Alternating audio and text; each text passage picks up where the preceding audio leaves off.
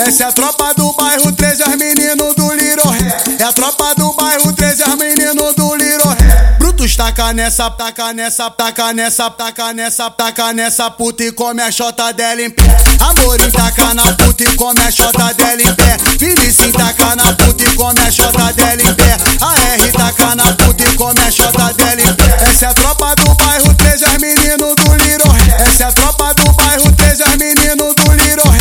Os novinhos do bairro 13 lançou uma nova moda. A tropa do bairro 13 que lançou uma nova moda. A tropa do Little Ré que lançou uma nova moda. Eu vou passando, eu vou passando, eu vou passando, eu vou passando, eu vou passando a buceta e o Little Ré esfregando meiota. Eu vou passando, eu vou passando, eu vou passando, eu vou passando, eu vou passando a buceta e o Little Ré esfregando meiota. Rafael taca na puta e come a chota dela em pé. O Ruan taca na puta e come a chota dela em pé. Iury taca na puta e come a chota dela em pé. O Davi taca na puta e come a chota dela em pé.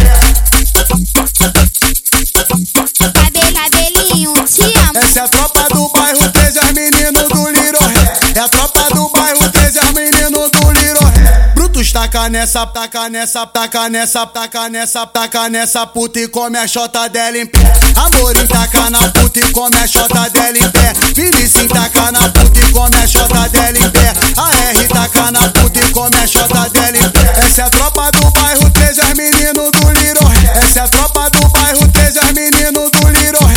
Os novinhos do bairro 13 lançou uma nova moda. A tropa do bairro 13 que lançou uma nova moda. A tropa do Little Ré que lançou uma nova moda. Eu vou passando, eu vou passando, eu vou passando, eu vou passando, eu vou passando a buceta e o Little Ré esfregando meiota. Eu vou passando, eu vou passando, eu vou passando, eu vou passando, eu vou passando a buceta e o Little Ré esfregando meiota. Rafael taca na puta e come a chota dela em pé. O Ruan taca na puta e come a chota dela em pé. Iury taca na puta e come a chota dela em pé. O Davi taca na puta e come a chota dela em pé.